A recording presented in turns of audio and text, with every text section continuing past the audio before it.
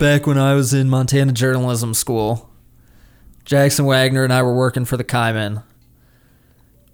And we were talking about what we were going to do for that year. And we were like, we should have a soccer podcast and a soccer column every week. And we never got around to it. We're getting around to it now. There's nobody I'd rather have in the studio than my good friend Jackson Wagner for the first edition of the Footy Podcast on ESPN 102.9. This is a cool project, I think. We're going to be bringing you some soccer talk bi-weekly on Nuanez Now, 4 to 6 p.m. every day. On 102.9, we're going to try to have a podcast. I'm going to try to get a lot of people in here talking Griz soccer, talking European soccer, MLS, U.S. national team, local high schools. But I'd like to welcome in Jackson Wagner. Jackson and I went to journalism school together. We were on the Kaiman together. A really good friend of mine. Jackson, thank you for being here. Andrew, thank you for having me. Yeah, this feels like a big deal. It's been a while. We've talked about this going back now probably, 4 or 5 years almost. Oh, a long, long time. Because we were in the Kaiman newsroom, and we were just talking about soccer between us, and nobody else on the sports staff had anything to do with it. Nobody else on the rest of the staff had anything to do with it. So we were chatting back and forth. Never got off the ground when we were at the Kaiman. But yeah, Jackson, what are you doing? Because you worked for the University of Montana Athletic Department for a while. Jackson's a local guy, Anaconda guy, University of Montana guy. Yeah. What are you doing now? Yeah, I've bounced around the athletics scene a lot. I worked for the U when I was in college, along with at the Kaiman. Went to Portland State for a year, another Big Sky school. Worked there in their athletics department. Now out of the kind of athletics game, just working at Sun Mountain Sports. But glad to be doing this. Still, obviously following every single sport. I'm helping as well, getting back into it now that I moved back and broadcasting Griz soccer for ESPN Plus. So that's a fun new addition for them and for the Big Sky as well. I'm sure you guys have talked about that quite extensively. But yeah, that's kind of, I'll help out with some stats this year with football, I think volleyball, and just do whatever they ask. I mean, I'm not really a real job title, but whatever they ask me to do, I'd say sure if it gets me into Griz athletics. So, hey man, that's awesome. That's cool. So are you calling the games for Griz soccer? Yes. Yeah. The voice of Griz soccer. The voice of Griz soccer. Probably should have led with that. So that's why I wanted to have Jackson in here to talk a little bit of Griz soccer, because he's seen them. We're early in the season here, in late August. This is a team who's in a really interesting spot right now because they were Big Sky champions. Wow. They played a really close game in the first round of the NCAA tournament last year. One of the best seasons, I think, probably in Montana soccer history in the Big Sky recently. Yep.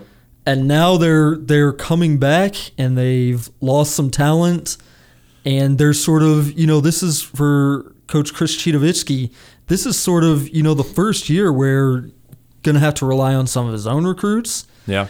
Going to have to sort of reshape the team a little bit. Yeah. I feel like they always say it takes 3 to 4 years before you get your own players into the system. Coach Chidovitsky's done a fantastic job. He's got 4 Big Sky titles between regular season and conference postseason championships. And that's in 3 years? 3 years, yeah. So two NCAA tournament appearances, 2 regular season titles. Now we'll see what they can do. They're missing a lot of big pieces from last year. Claire Howard, kind of the number one there, the goalie, who was the Big Sky leader all time in shutouts. That's kind of a big thing to lose. She had started every single game, played every single minute over the last, I believe, 4 years. So nobody on the current roster that's a goalkeeper has any minutes of college experience coming into this year. So that'll be a very big question mark. So the Griz right now, they've played 4 games, right? 2 exhibition, 2 regular season. Yep. Smashed Rocky Mountain College and Carroll. Yep. Was the other one in exhibition games where the combined score was like 17-0. Yeah, that was an interesting. They broke it up into 3 30-minute periods and kind of gave every single person on the roster a run at a 30-minute time slot, and kind of ran it up on some of the other Montana schools.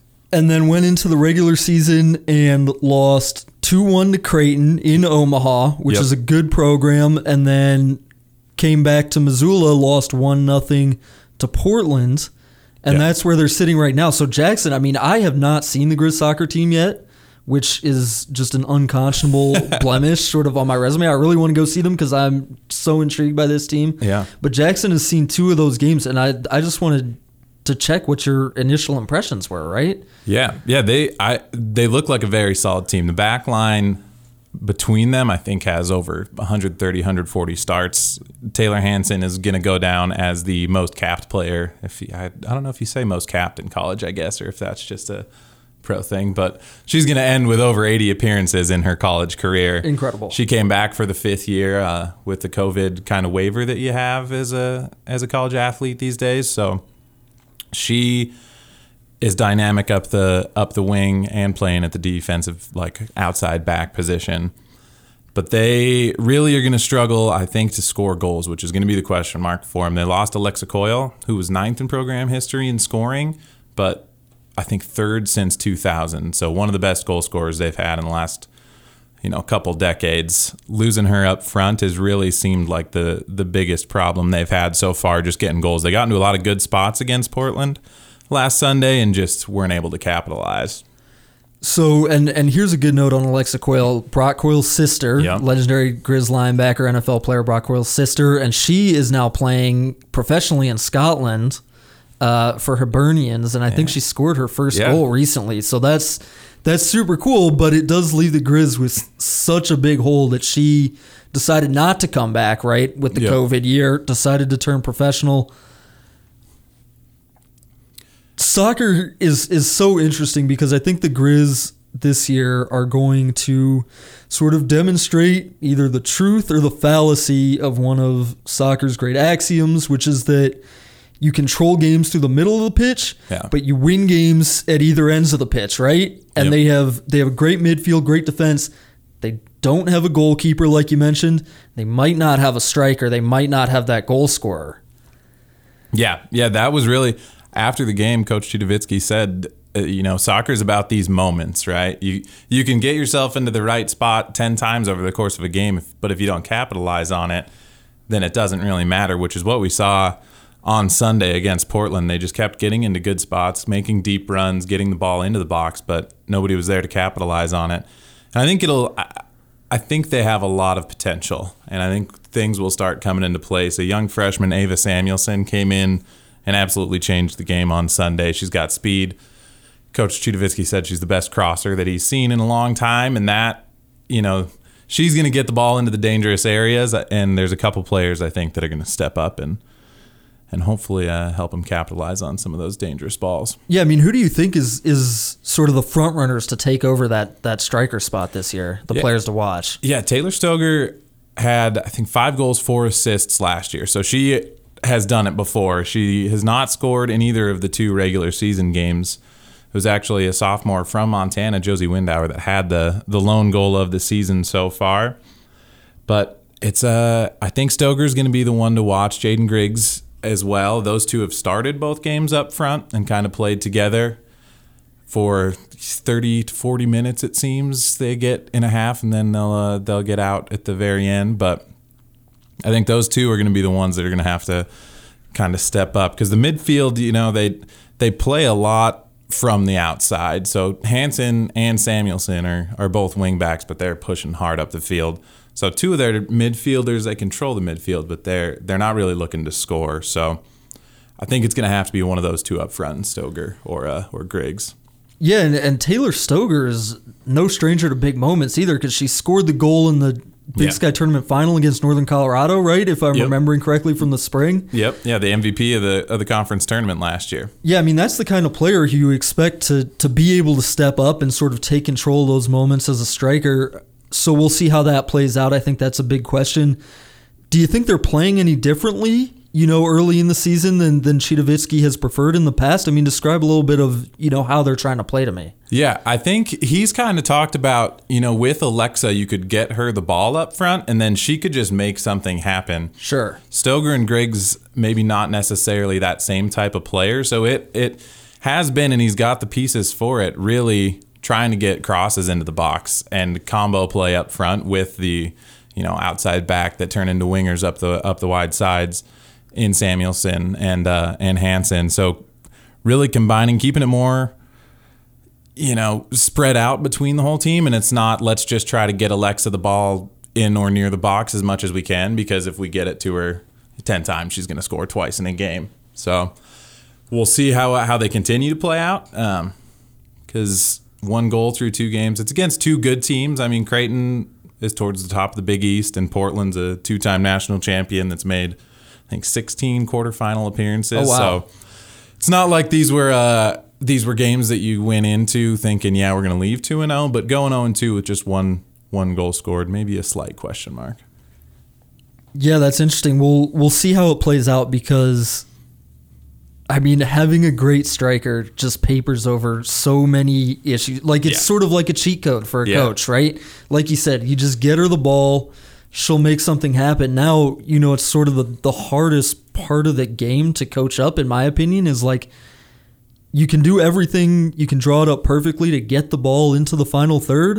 Mm-hmm. And from there, there's just not, there's not so much that you can do to say, now you go here, this pass goes here, and we score. It's just so much more difficult. Yep.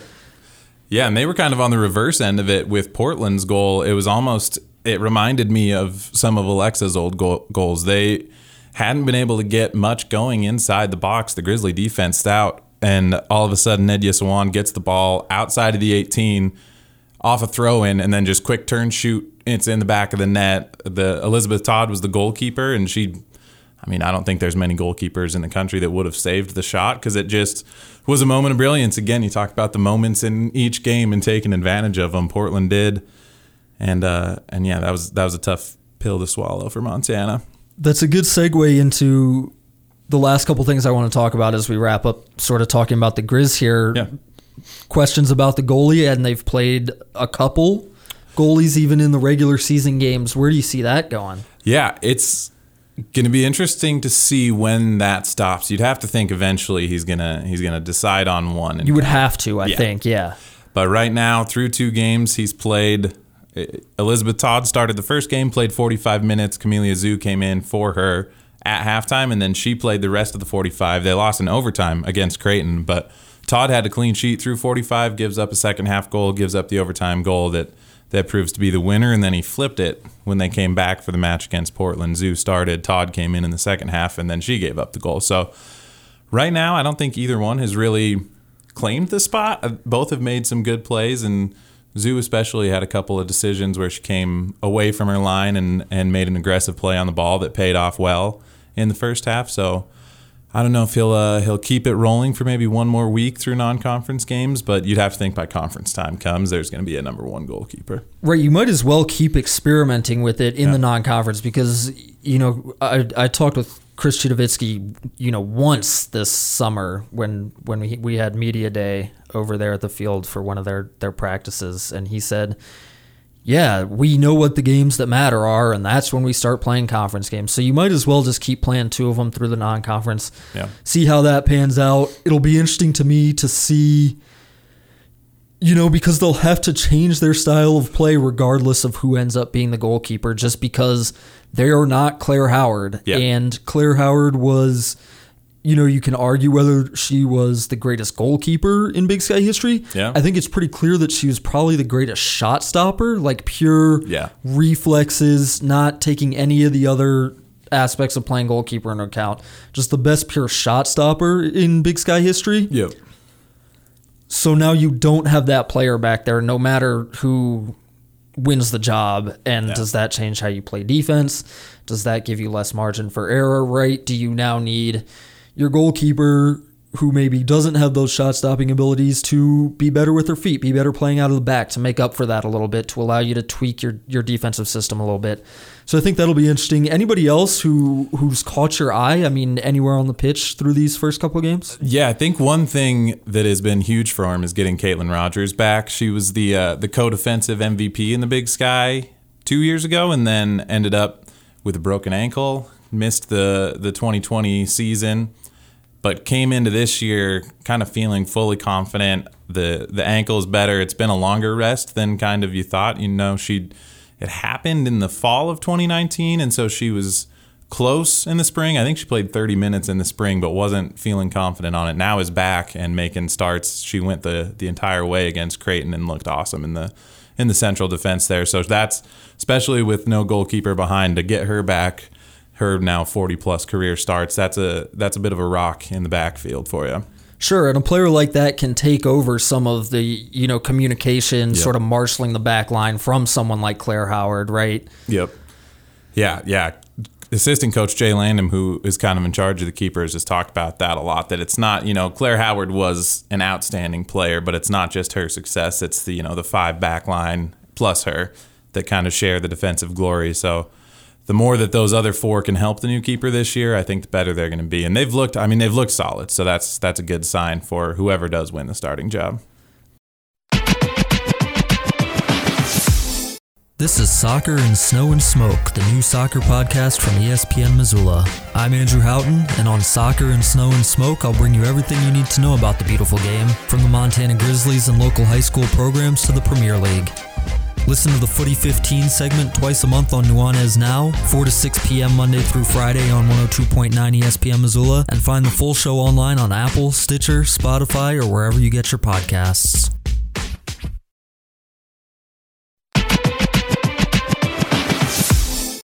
Talking here with Jackson Wagner, one of my good friends from journalism school at the University of Montana, a guy who I've talked a lot of soccer with over the years. Oh, yeah. Jackson, let's move on from the Griz here. Talk about an exciting summer in a sport. Soccer had it all this summer. We had the Euros. Yeah. We had the U.S. men's national team in a couple of international tournaments. We had the Olympics. We had the transfer season. Yeah. It's been packed. And that transfer season included maybe one of the biggest moves ever. Yeah, I think it's got to be, right? We had to talk about this. Lionel Messi announced not that long ago, a couple weeks now, we're talking in late August. Yeah. Leaving Barcelona, where he spent his entire career, going to Paris Saint-Germain and France. Yeah. Just seismic transfer here.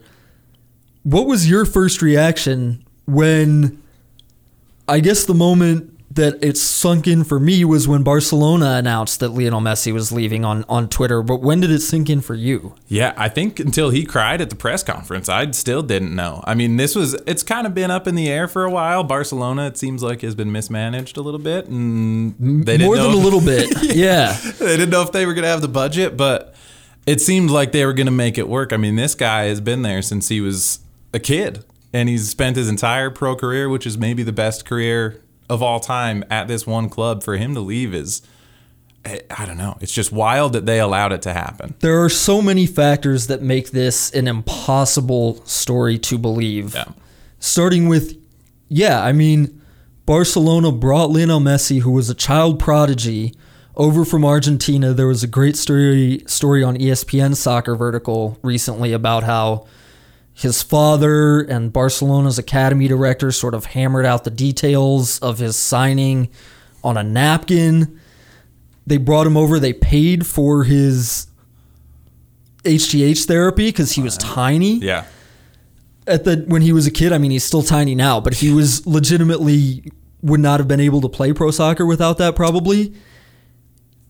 He came up at Barcelona taking over from sort of the golden generation of Ronaldinho and Samuel Eto'o, and turned into the greatest player in the world. And I think maybe, people can argue Messi versus Ronaldo. I would argue Ronaldo for the record. But would you? Okay, well, so that just completely defeats the point I was going to make, because I was going to say that most sane people would say Lionel Messi is the GOAT. But I guess Jackson disagrees. But anyway, turned into one of the greatest players of all time, won everything there was to win with him, became more than a player, more than an icon, more than a legend, I would say. Something, another plane above all of those words that we use to describe great players. And then announced that he was leaving because they didn't have their finances in order, and I thought that everything I thought that no matter what else happened to Barcelona this summer, they could lose everybody else, take out however many loans. I thought that they would do all of that in the service of keeping Lionel Messi. Yeah. And then they didn't. Yeah. Yeah, it's kind of wild. I'm trying to think. I mean, you kind of mentioned it. He is, I would say, probably has definitely the upper hand in the greatest of all time debate. But even somebody like Ronaldo, he's bounced around. He was in Portugal. He was at Man United. He was at Madrid. Now he's at, it's not quite the same as Messi at Barcelona. And when you say all the superlatives you can put on it, I don't think any of them. Is there anybody in American sports? I'm trying to think of somebody that's close to just the level that he was at, particularly with Barcelona, too. Jeter comes to mind. That's what I was going to say, but nobody would argue that Derek Jeter is the greatest of all time in his sport, right? Yeah, there's no Tim Duncan, but that's not even... and these are some of the best, most revered players of all time, and they're not even close to Messi's level. So it's like Jordan leaving the Bulls and going to play for my hometown Washington Wizards at the end of his career. But the difference is that was Jordan's decision, right? Yeah. Here it just seems like Messi wanted to stay, Barcelona wanted to keep him, and they just weren't able to in the end. The reasons for which are sort of complicated, but Barcelona had been grossly mismanaged for years. The COVID-19 pandemic sort of exacerbated all of that, such that due to league rules, they weren't going to be able to register any new players without completely cutting their wage bill. Lionel Messi offered to take a pay cut. Still wasn't going to be enough. Their finances are just ghastly. I don't know a lot about business. Looking at how much debt that they had, it's just, I was able to tell that it's just awful, horrible. So that's what happened. Anyway, looking at this from the other side, now he's playing for Paris Saint-Germain, who one of the best teams in Europe. Yeah, plays in the French league, which has not been super competitive in recent years. They need it back though. They didn't win last year. I think they're gonna be set this year. Yeah. So what do you think that fit is going to be like there? Because, they had won like the last 7 Ligue 1 titles in France until very surprisingly losing to Lille last year. Yeah. With an American on their roster. Tim Weah. Let's go. But they're still looking for the Champions League, and that's why they made this move. Yeah. Yeah. I think undoubtedly this puts them at the top of world football right now. Man City is gonna have an argument about that, but I don't really see any teams outside of those two that, anything can happen. Bayern, obviously, I would say, yeah. But with the front line, especially if Kylian Mbappe stays at PSG, you could throw out Neymar, Messi, Mbappe. Well, they added Sergio Ramos this summer on a free. Gianluigi Donnarumma in goal. Yeah. Yeah, they had a big. They probably had 3 of the top 5 or 6 signings in the world, and they were all free. So their wages are still, their budget's intact, and they're probably going to make a lot of money by winning the Champions League this year.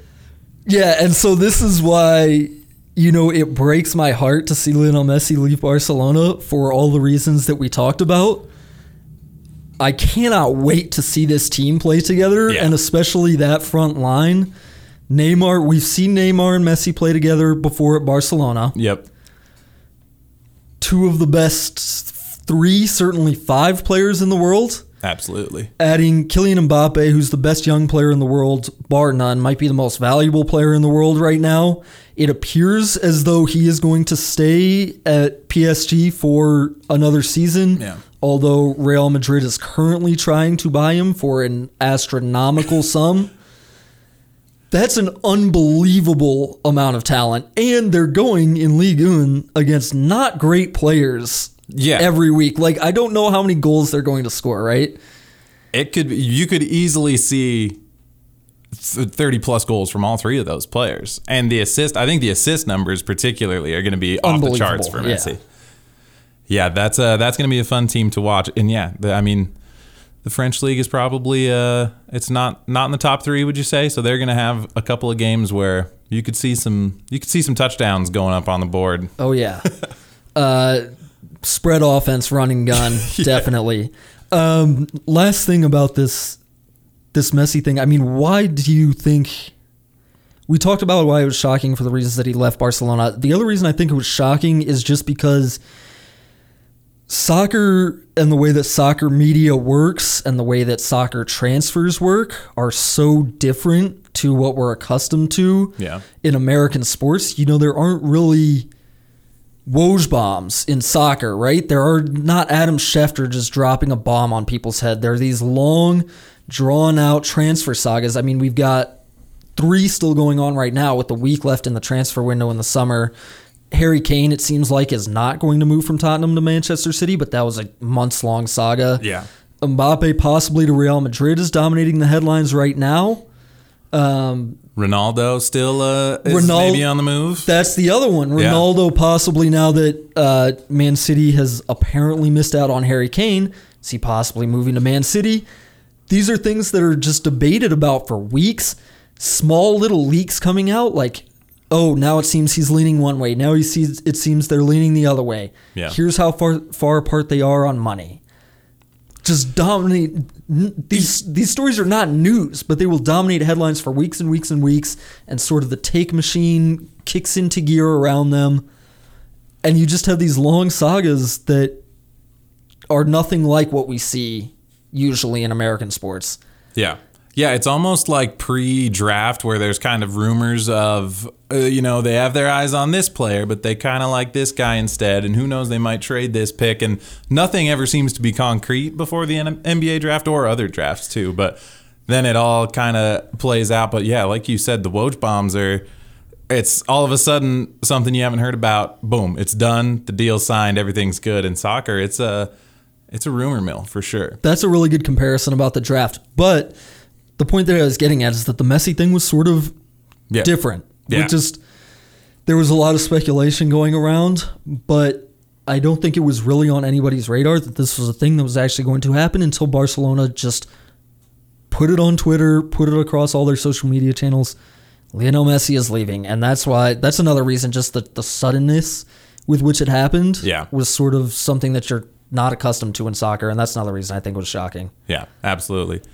Absolutely. It was there were rumors, but you never thought that those rumors could ever be true, that Messi would leave. So, yeah. And to see, that's like a video game thing when you make the trade, when you trade, I guess there's not really a good example for it, but you just put somebody in a jersey that you'd never thought you'd see him wear. It's like a fake Photoshop, Oh, absolutely. Yeah. I still didn't, him being unveiled at the Parc des Princes in Paris was, it's just surreal. It's wearing a surreal the number 30 moment. too. Yeah, unbelievable.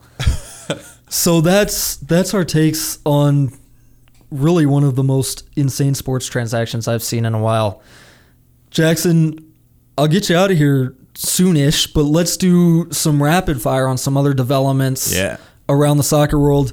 U.S. men's national team this summer. How exciting and fun and encouraging was that? Incredible. I think that's really my number one rooting interest in soccer is the U.S. men's national team. I'll wake up and watch other sports, or other games, but only if there's a U.S. men's national team player. Okay, I'm a big Dortmund guy now. I'm a big Chelsea guy, but it is the most exciting generation of talent for the U.S. men's national team. I don't think there's any question about that. With now today, Brendan Aronson scoring a Champions League goal today to get them to the group stage. There's going to be 12 Americans playing in the Champions League. That was unheard of, even 4 or 5 years ago. So it was an exciting summer. The Nations Cup, they beat Mexico in the final, and then in the Gold Cup, they beat Mexico in the final as well. That's like a Cat Griz game for the local folks here in Montana. That's as US big Mexico, as it gets. Yeah. And to beat them twice in a final in the same summer was absolutely exhilarating. Yeah, an American scored for Bayern today too, although that was in a 12-0 win over a fifth-tier German team in the German Cup. Still counts. Malik Tillman scored for Bayern in that one, and multiple other Americans played for Bayern in that one, which still is crazy. Chris Richards played. Yep. Taylor Booth played. Yeah, the U.S. team this summer, so Nations League against Mexico was the first team. I mean, Christian Pulisic, Gio Reyna, Weston McKennie, all those guys. Then we took the B team to the Gold Cup, right? Yep. and did the same thing and rolled through and beat Mexico again. That's what's the most encouraging thing to me, just that depth. I mean, there were no overlap between those two teams. Yeah. Yeah, and I think that, I mean, obviously failing to qualify for the World Cup in 2018 still hurts. So it's an unacceptable result for a team like the U.S. men's national team. And I think there was some concern coming into this qualifying session where they're going to have to play 3 games during every break. It's more than they usually do. Worried about depth. Can you play the guys the whole way? I think they answered every single question this summer. They, and that's more than they went 30 people deep through the men's national team player pool, and all of them stepped up to lead them to 2 titles. So yeah, and still beat Mexico. So get some, Mexico.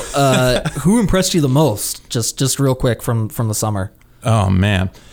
I think Weston McKennie, for me, is the guy that so good. Yeah, is going to dictate a lot of things. You know, Pulisic and Reyna up front are dynamic, but McKennie just is so dominant on the ball, and you watch him play and he's everywhere. He's got the high motor that we like to talk about, and he makes plays happen and makes big time plays. He stood out to me as a guy that is going to be the future of this. I feel like he doesn't get the same credit that some of the others do, but he's just as good, if not better than them.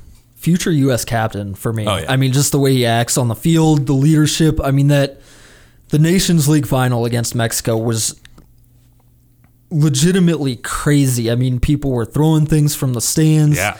U.S. went down twice, right? Went down 1-0, went down 2-1. Battled back. Yeah, and with a young team out there, the U.S. too. Not a lot of guys who had been in that position before because, Michael Bradley's not there anymore. Josie Altidore is not on that team. Guys who had played Mexico in big games before. Yeah. Weston McKennie just seemed like he was keeping a level head. He was keeping everybody on the same page, and he was making all the plays. Mm-hmm. So he was incredible. I think anybody from the B team? I think Kellen Acosta did very well. I think it was the defense. Miles Robinson at center back was a guy that I did not have a lot of. That was kind of. I'm a big John Brooks fan, the Walla Brooks, and I think a guy we talked about earlier, Chris Richards, playing at Bayern, is maybe the future of the center back position. But Miles Robinson showed in the Gold Cup that he probably deserves, I would say, to start alongside with Brooks. I would agree with you. I've got a gigantic Atlanta United flag hanging up in my bedroom. I've got. Yeah. The Atlanta guy. George Bello, is he going to make the World Cup qualifying? Interesting. I don't think so. I think I think Anthony Robinson's going to be the starting left back, and then it's between George Bello and Sam Vines for sort of that second spot. I would prefer George Bello stay with Atlanta because Atlanta is suddenly making a run for the playoffs now. We're going to lose Miles Robinson. We're probably going to lose Brad Gazan for World Cup qualifying and have them play those extra minutes, or Robinson will play those extra minutes. Yeah, I'd like to see George Bello sort of stay stateside and rest up for the playoff run. But yeah, he's a good young player, and yeah, Miles Robinson, and he's still young too. He's like 23, super athletic. Great speed at the back. Scores the winning goal in the Gold Cup final with the header. Yeah. It's a huge moment for me personally. So encouraging. I forgot about the Atlanta connection. I'm happy for you. Yeah, we'll see, because the first half of the season, I don't want to talk too much MLS here because there's time for that later. First half of the season was rough for me as an Atlanta United fan. Seems like they're turning it around now. That would be great to see. Last thing, just early seasons for European club soccer. Most leagues are about 2-3 games in. Yeah. We can bounce around a little bit, but let's start with the Premier League. Just what's caught your notice so far? I am very excited for Romelu Lukaku being back in the Premier League. Scored in his Chelsea debut. That's kind of I'm hoping somebody knocks Man City off of the top in the Premier League. So for Chelsea to do it, Christian Pulisic scores in the first game. Lukaku comes back now and kind of gives them that man up front, and I think they're going to be very good this year. So I'm excited for that. Annoyingly, a very fun team at Chelsea this year with Pulisic, with Romelu Lukaku, who's a guy who I like too, with guys like Kai Havertz. Yeah, we'll see if Timo Werner, finds his finishing boots this year. Tragically, Chelsea looks like they'll be fun to root for this year. That's they were my number one team to hate on until Christian went there. And now I gotta support them. But what's been your biggest takeaway so far? Well, I guessed West Ham because they just smashed my Leicester City Foxes 4-1 on the weekend. They're sitting in first place after 2 weeks. West Ham. Yeah, 6 points. What? They're +5 up. Oh yeah, they've been destroying teams. Yeah. So that's interesting. Looking around Europe, I mean, do you see any sort of surprises happening? Because the Premier League has some parity. I think there's, Chelsea is the legitimate contender this year. I think probably Liverpool will be back with Virgil van Dijk back. Yeah. At center back, they'll probably be good this year. We'll see about Man United. But, there's 3 or 4 teams in the Premier League you could say who would win it. It's not the case in Germany. It's not the case in France. Yeah, I think Spain's going to be interesting this year, though, which is kind of, normally it's Barcelona and Real Madrid. Now Atletico wins it last year, and they might be the favorite to win it again this year now that Messi's gone. I don't know. What do you think? Who's your team to beat in Spain? I'll be rooting for Atletico because I like the way they play. I like that Simeone's one of the best managers in the world of football. Diego Simeone is incredible, the way that he has them playing, full speed ahead all the time. I like that, they had to sell Antoine Griezmann to Barcelona a couple years ago, retooled, and, that was their best player, and they retooled and won the league. They beat Barcelona 3 years after that, right? Yeah. So Suarez going from Barcelona there and having a great year when they said he was maybe too old to still compete. He goes and proves them wrong. So completely jettisoned from Barcelona and came back to Atletico and won it. So yeah, I'm rooting for them. I think Real Madrid is probably the favorite though. Yeah. Yeah, it'll be interesting to see how Gareth Bale plays this year. If he plays Wales, golf, then Madrid. I feel like that's been another long running drama in the world of soccer. Is Gareth Bale actually going to give his all for Real Madrid? Well, there's Gareth Bale, and Eden Hazard too is coming back and is supposedly in shape for Real Madrid, which is the first time since he moved there. Right? Well, exactly, yeah. So Gareth Bale moves to Madrid and starts golfing every day. Eden Hazard moves to Madrid and starts eating, every day. Not a great record with their transfers from the Premier League recently. Yeah. But both those guys are supposedly in shape. We'll see if they can get in form. Hazard had a great flick assist for Karim Benzema for Real Madrid in their opener. That could be a fun team. I mean, I like Eden Hazard as a player. I like Benzema. Yeah. Luka Modric in the midfield is very, very fun to watch. He had an outstanding goal in Euro 2020 this year. Yeah, and we'll see if somebody like Vinicius Jr. can live up to his potential. I mean, that kid's only 20 still. It seems like he's been around for forever. So I think it would be great to see a race between the two Madrid teams come down to the end there. Yeah. And don't count it. Barcelona's still hanging around too. Memphis. I've always been a big Memphis fan. He can focus on his music career, but it seems like he's matured a little bit up front. So yeah, I mean, they have Memphis Depay, Antoine Griezmann, Ousmane Dembele, if he's ever healthy, like Ansu Fati. They're going to have to give Pedri a rest at some point after he, 18-year-old kid played the entire season and then played the entire Euros. And then the entire Olympics. 70-something plus games. So give that kid a month off before you bring him back in, but he's a great player. Spain should be really interesting this year, and Italy, I think, will be interesting too in Serie A. Yeah. Yeah, if Ronaldo plays or not, that'll be benched in game one. That was obviously a big storyline. Yeah, this storyline has sort of come bubbling up out of nowhere because people were focused on Messi, people were focused on the Harry Kane saga. Yeah. Now it's like, there's a week left in the transfer window.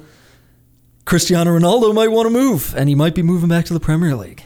To his rival, his former rival. Right, Man exactly, City, because Ronaldo came up at Manchester United. Now, maybe he's moving to City. That would be, again, I would like to see it. Part of me would hate it. Part of me would really want to watch that team, Oh, yeah.